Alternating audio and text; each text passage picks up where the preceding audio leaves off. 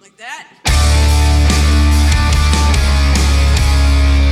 You're not worthy or you're not enough.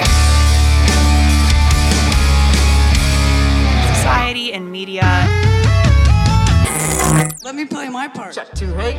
Like, is that real? Did that happen? Like, The structure of your brain actually changes. and do you still feel that every day? And then it got time for guitars. Eating disorder, like I didn't want to die, tendencies. but I didn't want to live either. Helpless little girl. You gotta go in the hospital. You feel powerless because the body has a fear reaction. The opportunity to empower. No one can take away my power. I won't take myself out. Artists that are true like that, those are the ones that tend to Addiction. create change.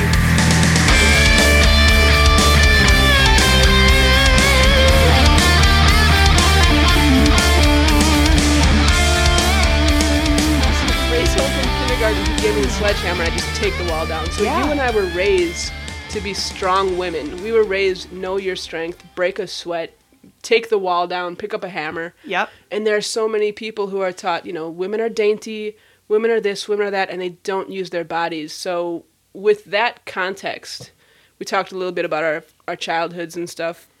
What does empowerment mean to you when you meet a new client? So many of my clients that I'm speaking with come to me usually with a weight loss goal that I think is perpetuated by society and media. And let me be clear that, like, I know that gyms as businesses, and I know that other people I love people tackling, like, building a business. What's tough is when it is basically kind of based off of the concept of, like, you're not worthy or you're not enough where you are today. Mm-hmm. And you can be better where you are in 6 months after using my product or after using my gym or things like that. And again, that's, like you were mentioning before, that's not to say that there's no benefit in striving towards a goal. There absolutely is. I think what I just try to reframe their mind about is that when we work on strength and when we work on just making you feel better by moving your body, a lot of the weight that you might be carrying will start to come off naturally. In addition, I think that weight can be carried almost like mentally and physically, and they work together. So when you have, let's say you are not feeling super secure about your body after you've had 3 kids, and maybe your husband has said something about it, or maybe your mom has said something about it. The last thing you need is me to be an additional person to pile on and provide more shame and pressure on you to change. Mm-hmm. Because I think maybe one of the bigger misconceptions is you are fully capable of doing 95% of the things that I would do with most of my clients, no matter what you look like. Really? Yes. Do you work with a lot of, like, middle-aged women who are just like, hey, I just want to feel good again. I want to feel like myself again. I've brought life into the world. I've had maybe a little time on the television, a little time on YouTube, and I want to move. Yep. What's that like?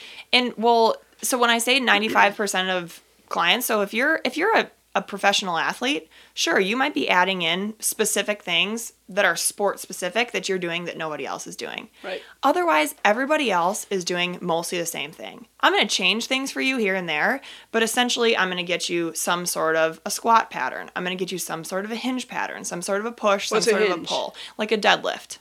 Oh, okay. So there's just a couple, like a pull would be some sort of a row variation. A push would be some sort of a press. So like a chest press or like a push-up.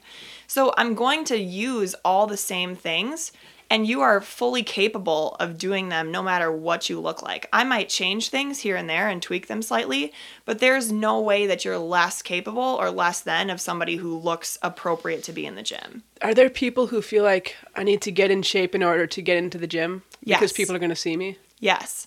So my therapist works heavily with people who are, so I have a bit of a restrictive eating background with more of an orthorexia style swing, I guess you could say, where I'm not eating enough for the amount that I'm moving my body and therefore not fueling it properly. Were you like eating like a dainty girl, even though you're 9'6" and you can kick ass? Yes, I am actually 9'6".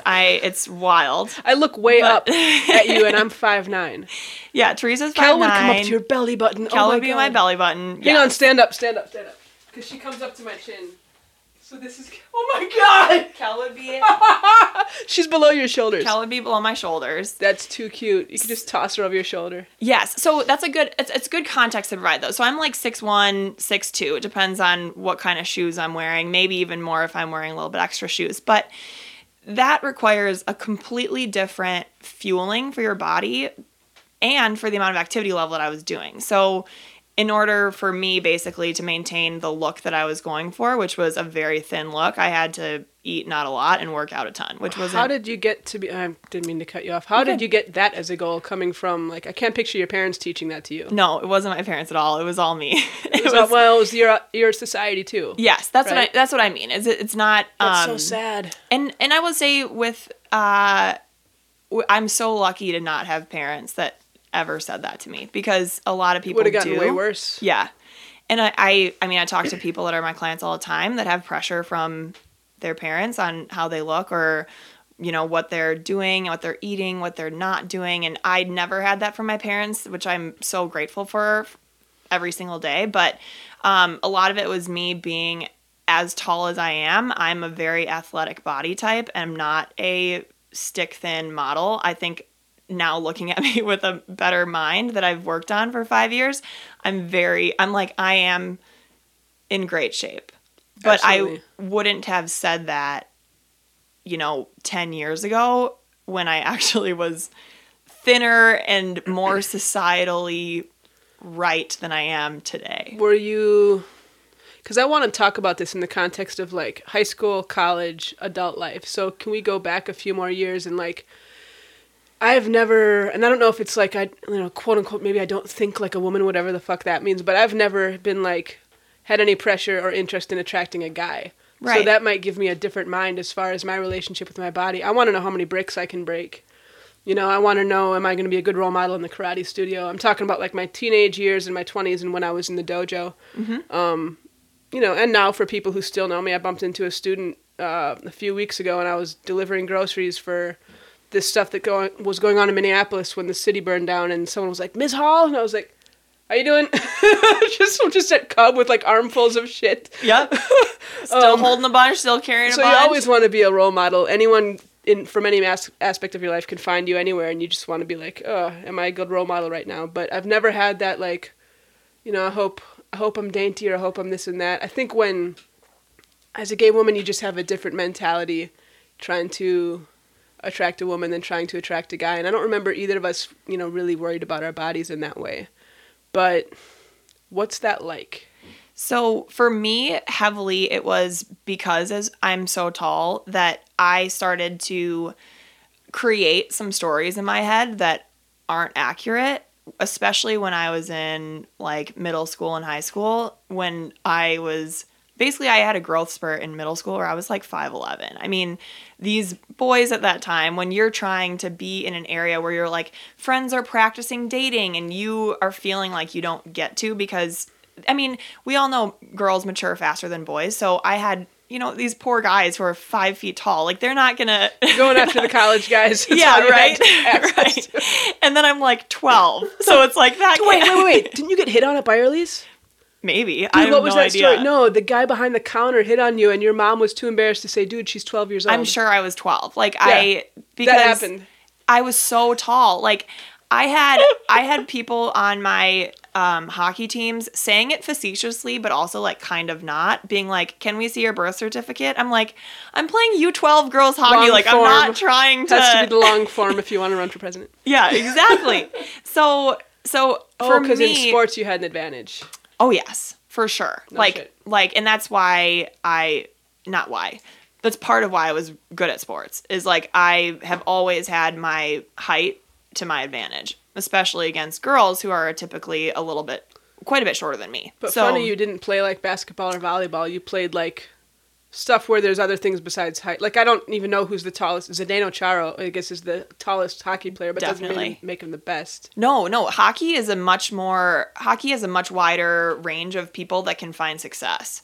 That's cool. That's a cool way to think about it, man. Yeah, for sure. It's not a body type driven sport. It's very mental. Yes.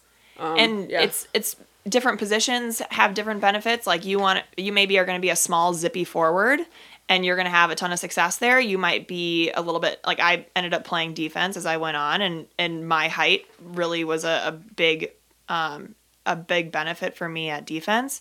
So, there's different areas in hockey and in lacrosse, which are my two favorite sports, where you can be also like a quick cutting, agile, like zippy player too, and at a shorter height and have a ton of success. Yeah. So basically, I started seeing people who were my height, who I thought were beautiful, and they're models. So I'm like, okay. Oh. They're not athletes. They're not athletes, but I was like, okay, so for me to attract the men that I want, this is going to be the kind of body type that I'm going to need to have.